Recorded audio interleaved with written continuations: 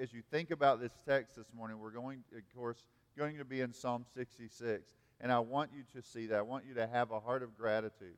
And I hope I will. I mean, as we reflect on God and how He has provided for us. I've thought about for years, what is a church about? What does it exist for? Why do we come together and do what we do? And there's a lot of different ways that we could talk about that. But one way, I've heard it described as a church is a city within a city. To declare all that the Lord of heaven and earth to declare to all that the Lord of heaven and earth has created us, He sustains us, and He redeemed us. And so we are really there to kind of invite people. We exist here to both glorify God, but then invite people to enjoy Him. 1 Peter 2, 9 through 11 says, "But you are a chosen race, a royal priesthood, a holy nation," speaking of the church, "a people for His own possession, that you might do what? Proclaim the excellencies of Him who called you out of darkness into the marvelous light. Once you were not a people, but now you are God's people. Once you had not received mercy, but now you have received mercy." That's what the church does. The church says, I want to tell you about the light that has come to me. I want to declare to you about the light of the glorious gospel. I want that known. We want to be this little city within a city that says, we want to expose you to the light. The darkness is all around. The darkness is in your life. The darkness is in the nation. The darkness is in the world. But we have the light of life, and we want to declare that to you. And we want you to see it. And we want you to savor it. We are saying to you, come and see. And there are a lot of churches, certainly, that have all different kind of ways that they go about things. But at the heart of what we do here is we are going to ground you in the truth of God. And we are going to seek in such a way to do that so that you can be a light in the world. And so that is at the heart of what we do. We seek to do that week after week. Hebrews 10, verse 23 through 25 says, "Let us hold fast the confession of our hope without wavering. For He who promised is faithful. And let us consider how to stir up one another to love and good works, not neglecting to meet together, as the habit of some, but encouraging one another all the more as you see the day drawing near." There are so many times I've sat down with people and said, listen, where do you put your life in a church? What kind of church do you put your life in? You put your life in a church where the light of the glorious gospel will shine brightly, where you will see, where you will understand, where you will taste and see that the Lord is good, where the Word of God is clear, and where there is a community of people that long to know it and will stir you up in running the race, because it's a long race, it's a difficult race, it is going to be filled with lots of troubles, but along the way, as you see and savor Him, you can press on as you look forward to the day drawing near where Christ will call His people home. That's what we do. And Mike Smith said to me early on, it's going to be hard for you to hold the line there. It is going to be hard to continue to say as a church, we will stand on the Word of God. We will hold fast to the gospel. We will not get entangled in all the worries of this present age and all the worries of the world in the crazy way. We will not be drawn away to some kind of like grow church big, quick scheme. We will stand firm on the gospel, and we will do it and continue to do it and continue to do it and continue to do it. And we prayed, and there's many of you that have prayed, Lord, let us stand firm and stand fast in that hope. And so that's what we've sought to do. And we haven't done it perfectly, but we try because we say God is faithful, God is our Savior, God is the hope for the nations, God is the hope for your family, God is the hope for your life. And so we celebrate Him. We drive people towards Him. The thanksgiving goes to Him. And every single moment of every single service, every week, week in and week out, we have sought to say to you, you stand on the truths of God's Word. You meditate on the truth of God's Word. You hold fast to those truths. You delight in them. And the Lord will be faithful. Even though He may carry you through many, many difficult days, He is faithful. And so, this is Psalm 66, a psalm of thanksgiving. And it is reflecting on the faithfulness of God and His steadfast love for His people and the kind of people that really are God's people. And it's driving us to that. So, the whole earth here is summoned to give thanks to God. It begins with a call to worship. We do those every week, not because we made that up, because God made that up. He summoned His people. God is the initiator in any relationship ever. Man is hiding. Adam and Eve, they knew God, and then they walk away from God, and then they're hiding from Him. He pursues them. God calls us to Himself. God says, come and see me. And so He uses instruments, and He says to those, the psalmist writing, shout for joy to God, all the earth. Sing the glory of His name. Give to Him glorious praise. He's saying, God is calling us to celebrate Him. That's what He does. Because that's the place of your greatest delight, is that you would know and see and declare and understand that He is God, and that He is good, and that He is right, and that He is just, and that He is our hope. Some people get so animated, and I'm one of them. I can get so animated over a game. I mean, not all the time, but if I'm like in it, like coaching or something, like I can get really like animated, right? Because I love that aspect, the competition, all that kind of stuff. I once went to church with a guy that he had a like heart attack during a Cowboys game, and his doctor's like, stop watching those games. Like, it's going to kill you. I mean, that's kind of what was going down. But it was like one of those things where you think, like, why do we get so caught up and enraptured in some of those things with no desire to really celebrate God? Some of it has to do with just a lack of a knowledge of God experientially. Like both in your, like I know it intellectually, but also in your heart, like that you really see and savor Him. And it certainly looks different with different people and different cultures and all that kind of things. But we just have to say, like, personally or privately and publicly, do you reflect on the greatness of God? Now, what you could say is God's glory, His intrinsic glory, is who God is regardless of whether or not you acknowledge it or not. I mean, it doesn't matter whether you acknowledge it. But then, if you really grasp who He is, we are called to ascribe glory to Him. And what that means is I'm going to the Lord and I'm saying, you are worthy of my worship. I'm ascribing that. I'm honoring Him with my whole life. I'm reflecting on His character. I am seeking to give Him the proper weight in my life. And that's just something I think you could think about in the sense of, like, some of you, school starting up, there's so many activities going on, and many of us, we have all these things going on, and you think, right, here's what happens in our culture. These things are more important. The culture is saying, this is more important, and people are losing sleep, and they're stressed out, and they're running around frantically. Why? Because the culture is dominating their life.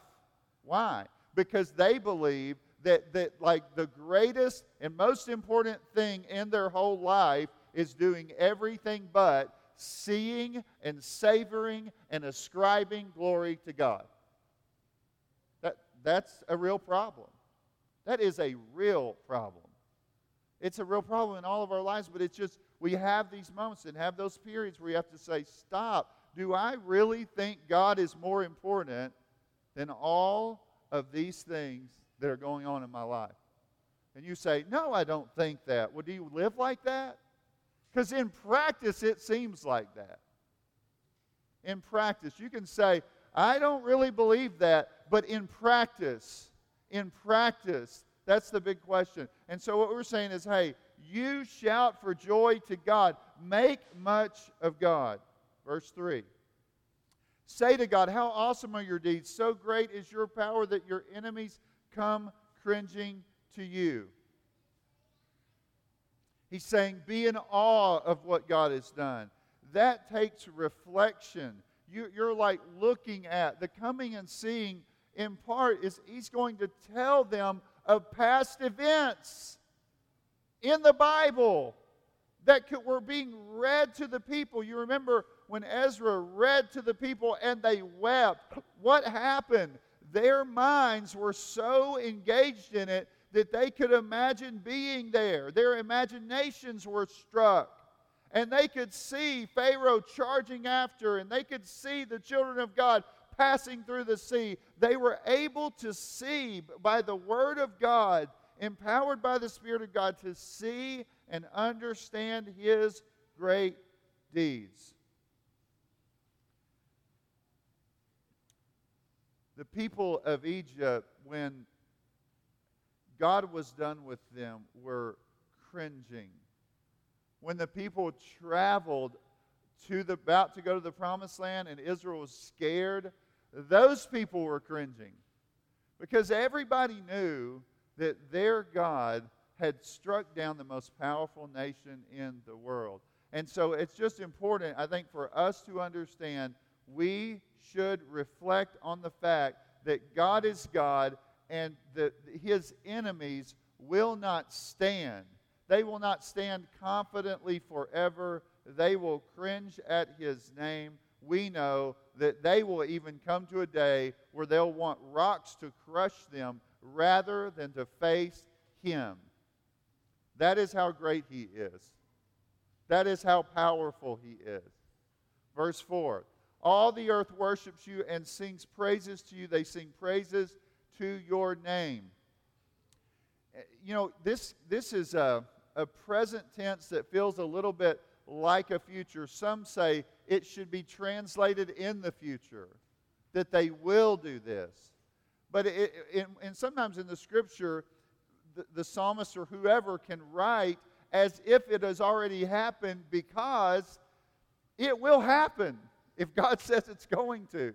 And so they sing praises to your name. And we know Jesus, one day every knee will bow and every tongue will confess that He is Lord. We also know among the people of God there will be every tribe, tongue, and nation singing praises to God. And so we are calling people, and really that's what the Lord's provided us a place to go, but that place is going to be in a general area, and it's going to give us a presence, and I think there will be some elements where you're saying to yourself, hopefully, God, let us have a greater witness for your name.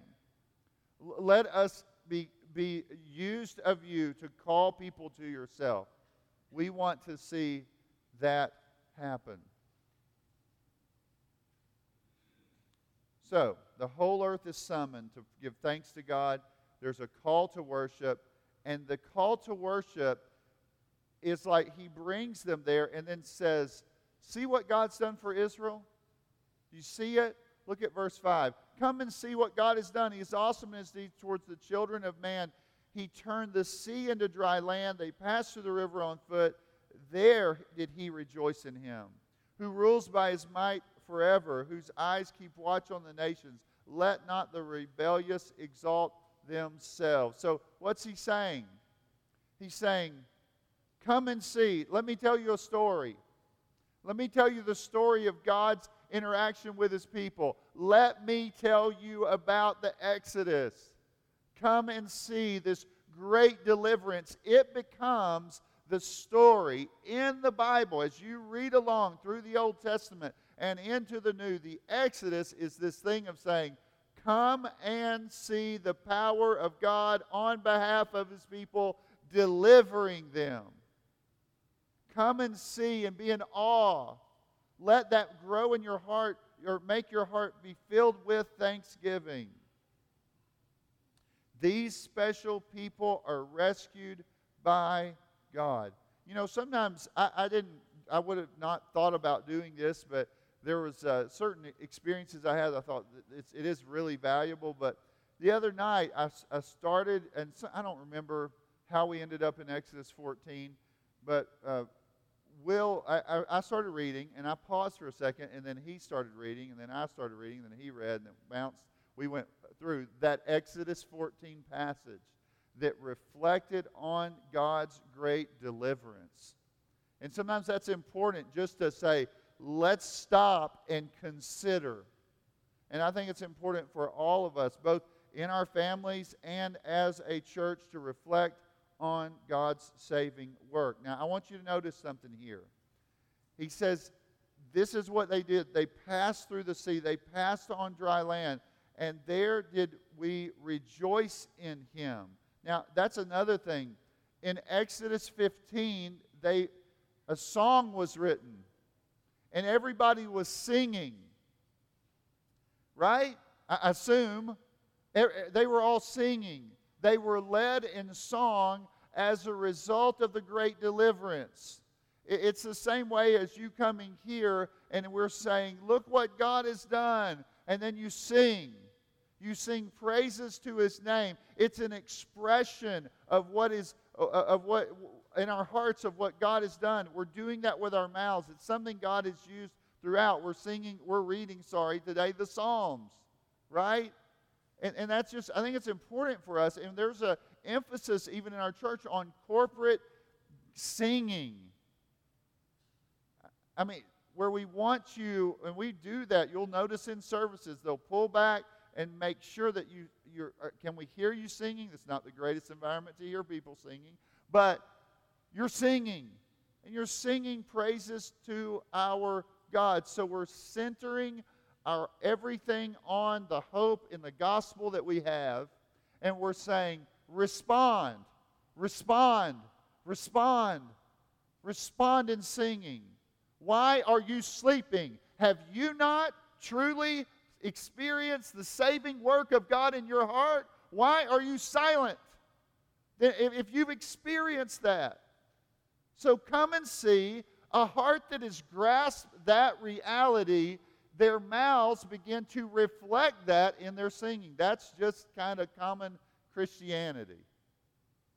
So I think it's important to say to us, like, that's what we do. We declare those wonderful things, and we come singing praises to our God for what He has done for us. Verse 7 says, this great God who saved us, He rules the whole universe. Whether they are under His care, in the sense of His special people, they're not, but He's still ruling over the nations. And He's watching over them. And you'll see that throughout in the Scriptures, where these great nations will arrogantly stand against God, and God will smash them to the ground. He is not unaware of what goes on.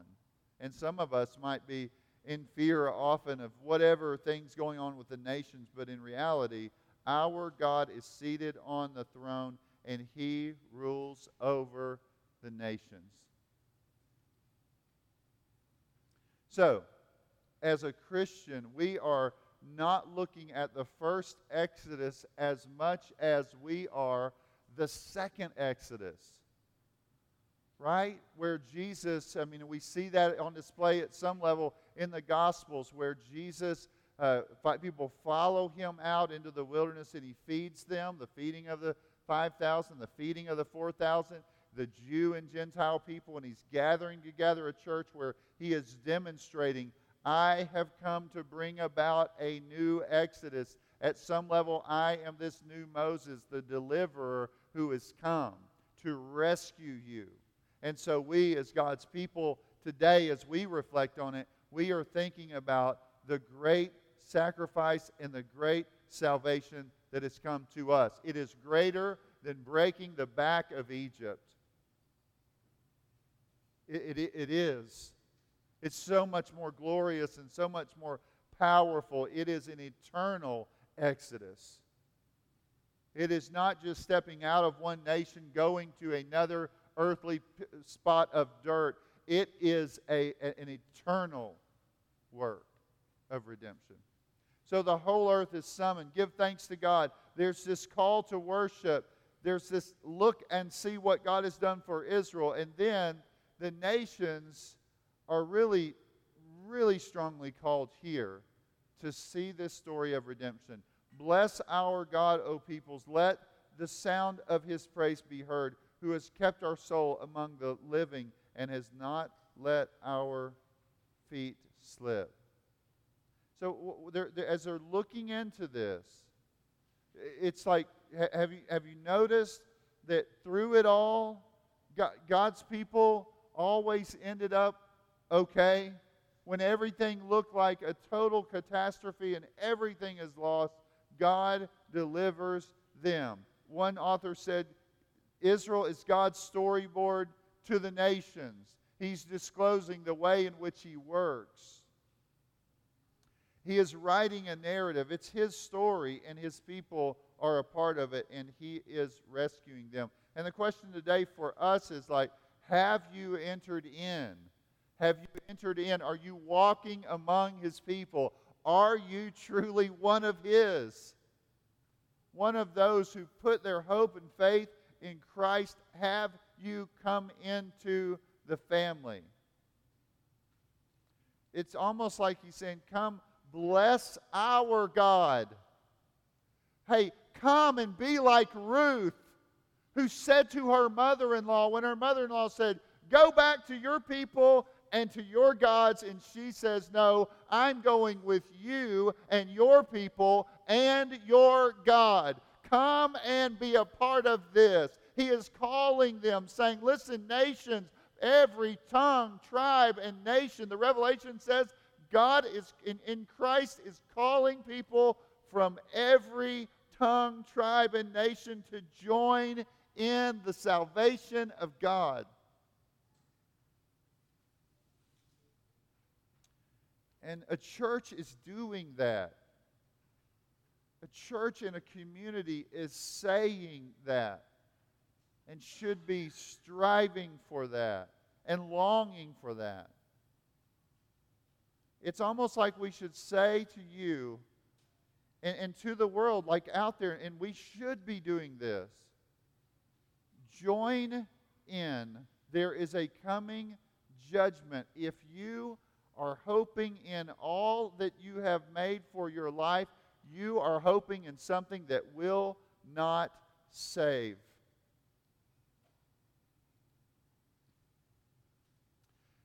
It's almost like you could say here, like those who walked on dry land or sat in the ark during the flood, come join in and see and savor the Lord. Or you could say, abandon that house that you have built on sand and build your house on the rock. And that rock is Christ.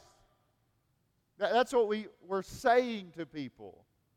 There is a coming flood of judgment that is going to be so great upon those who have rejected our God. They will face his judgment. There is only one lifeboat. There is only one ark. There is only one place for you to build your life. There is only one solid foundation.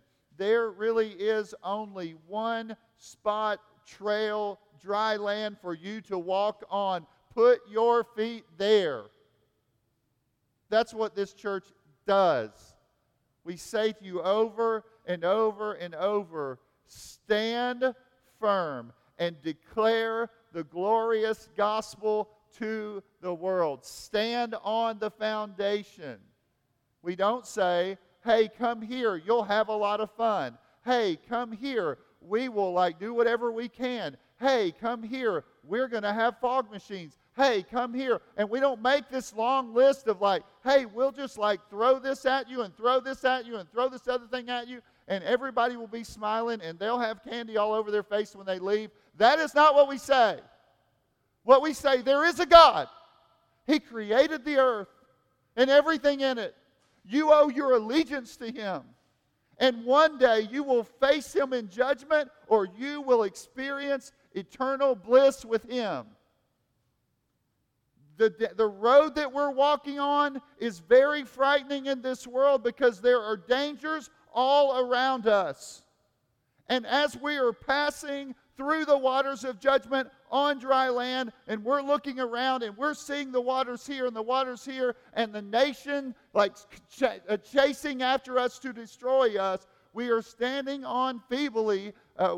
Personally, I'm sometimes thinking I don't even know, nervous or scared or whatever, but we are trusting in the Christ, the one who is leading us, who has delivered us, who's gone before us, who blazed a trail for us, and we are saying to the world, there is one hope in the coming judgment, and if you don't set your life here, there is no hope for you.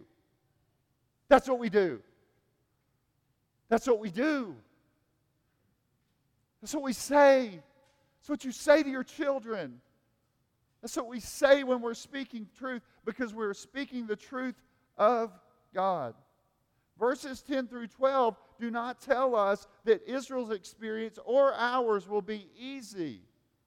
Look at verses 10 through 12. For you, O God, have tested us. You have tried us as silver is tried. You brought us into the net. You laid a crushing burden on our backs.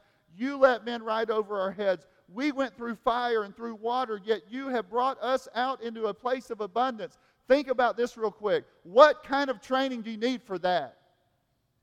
Okay, listen, look at me real quick. What kind of training? What kind of training? Is that a spa? Did God take His people to a spa? Is that what that looks like? That is not what that looks like. It sounds like that they are trained at the highest level for spiritual warfare possible. That's what that sounds like. And so what we're saying and what we pray, oh God, give us the ability to say, Lord, let us train them for the darkest nights. Let us train them for the coldest nights. Let us train them for the hottest days. Let us train them for the fiercest battles. Let us know that our children are going to be walking down roads that are very frightening and scary and dark. And I don't want them just to be unaware that this present age is passing away and all of its lust, and the one who does the will of God abides forever. And so I got to keep standing them on the foundation of the gospel. And they have to know those things and stand on those things, because there's all kinds of craziness out there. This church is seeking to raise up spiritual warriors for the cross of Christ, who are trusting in the power of God and will run the race to the very end. Period. And so, is it a serious place? Yes, it is a serious place. Because there are serious matters at stake. Soul matters at stake. Heaven and hell at stake. Eternal blessing or eternal damnation at stake. So yes, this is a serious place. And if it ends up that we have a few people to the glory of God who will stand the test of time as ones who were saints of God, walking in the strength that He provides to the very end and finish, we'll do it. We will not sell out for anything else, because it cost everything. The price is too high. Your soul's at stake.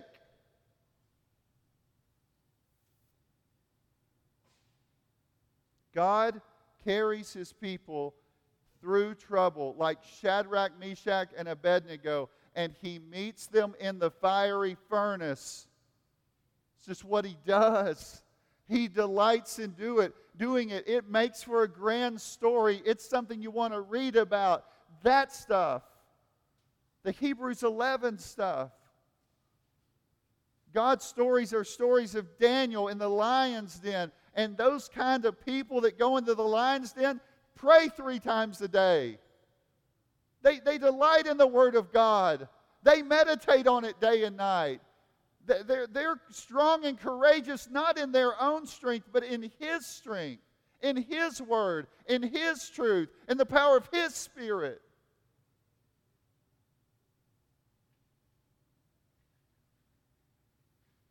Come and see God's great deliverance, how He took them through the valley of the shadow of death and brought them out on the other side. That's what He's saying. Is that not awesome? That is awesome. That this present trouble is going to be overcome. And they will delight in their Lord forever. Come and see and join in. So there's a call to worship. He says, see what God has done. The nations are invited to look into that story of redemption. And so then the question is what does a heart that is like really, truly God's, what does that look like? What is the heart of someone who the Lord delights in? What's a true heart of thanksgiving look like? Verse 13 through 19.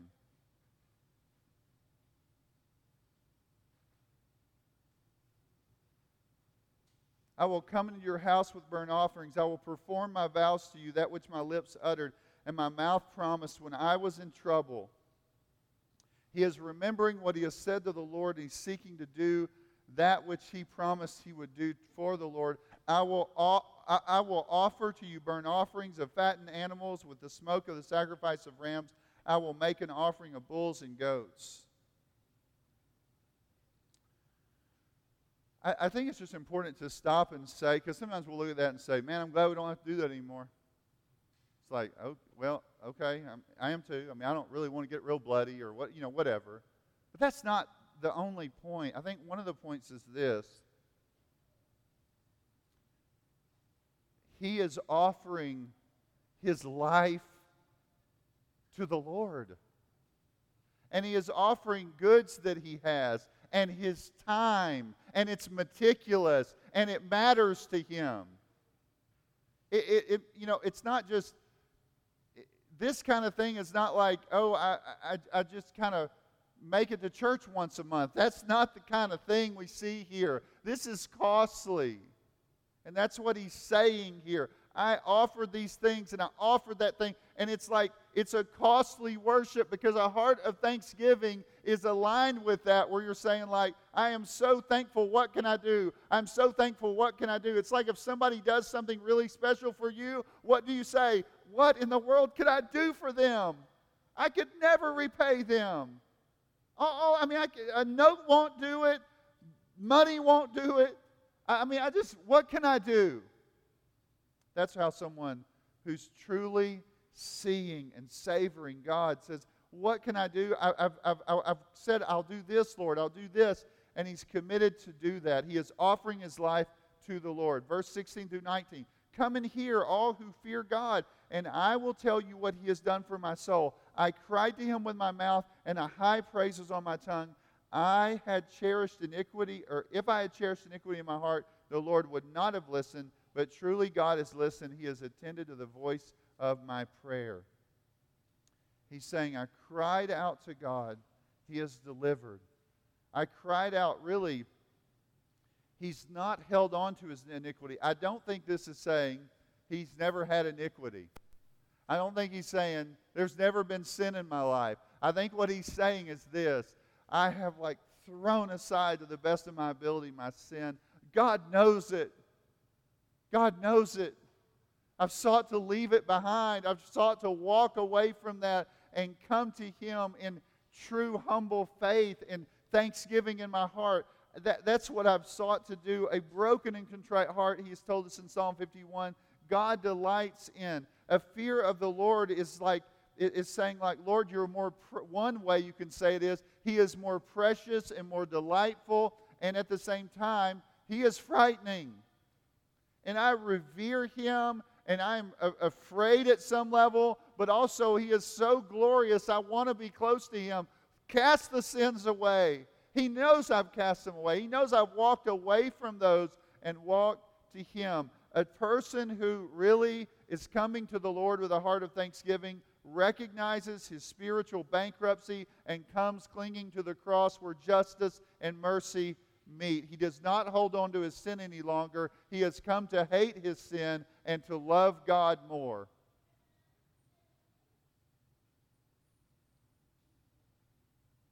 When Paul concluded in chapters 1 through 11 of Romans this glorious picture of salvation, he says, I appeal to you, therefore, brothers, by the mercies of God, to present your bodies as a living sacrifice, holy and acceptable to God, casting again your sins away, which is your spiritual worship. Do not be conformed to this world, but be transformed by the renewal of your mind, that by testing you may discern what is the will of God, what is good and acceptable and perfect. It is a heart filled with humble thanksgiving that delights in God and that runs away from evil. This church, again, what we tried to do imperfectly, with imperfect leadership, but we're striving towards, is to say to you, God has called us to Himself. God wants you to see the great work He has done of salvation. God is calling people from every tongue, tribe, and nation to taste and see, to come and see who He is and what He has done. The way you know that you're coming to see and savor salvation is in humble contrition, in repentance and faith towards God. You are running after Him. Then he concludes and says, thanks be to God. Blessed be God, because He has not rejected my prayer or removed His steadfast love from me. God is faithful to His covenant. I can hold on to His promises. So, as a city within a city, we seek to let our light so shine before men that they may see our good works and glorify our Father who is in heaven. We do stand on the edge of a new day, kind of. We're like, I've had so many people over the years be like, y'all are just hidden. Nobody knows where you are. Well, I think they'll know more where we are, right? And I hope that the thing that they will see is a group of people that are filled with thanksgiving towards God, rescued by Him, and that who are striving to run the race, even though that race is very difficult, who are training their families, and that we would be the kind of church that would say, hey, come and see, come and enjoy, come delight in God, come and hear of what He's done, come and see what He's done in my life, come and see what we're trying to do with our children as we try to build them up on in the faith, and come and join that. And so our prayer should be, Lord, let us be that in the coming years. Let us shine brightly for You and for Your glory. Let's pray. Father, we thank You for this church.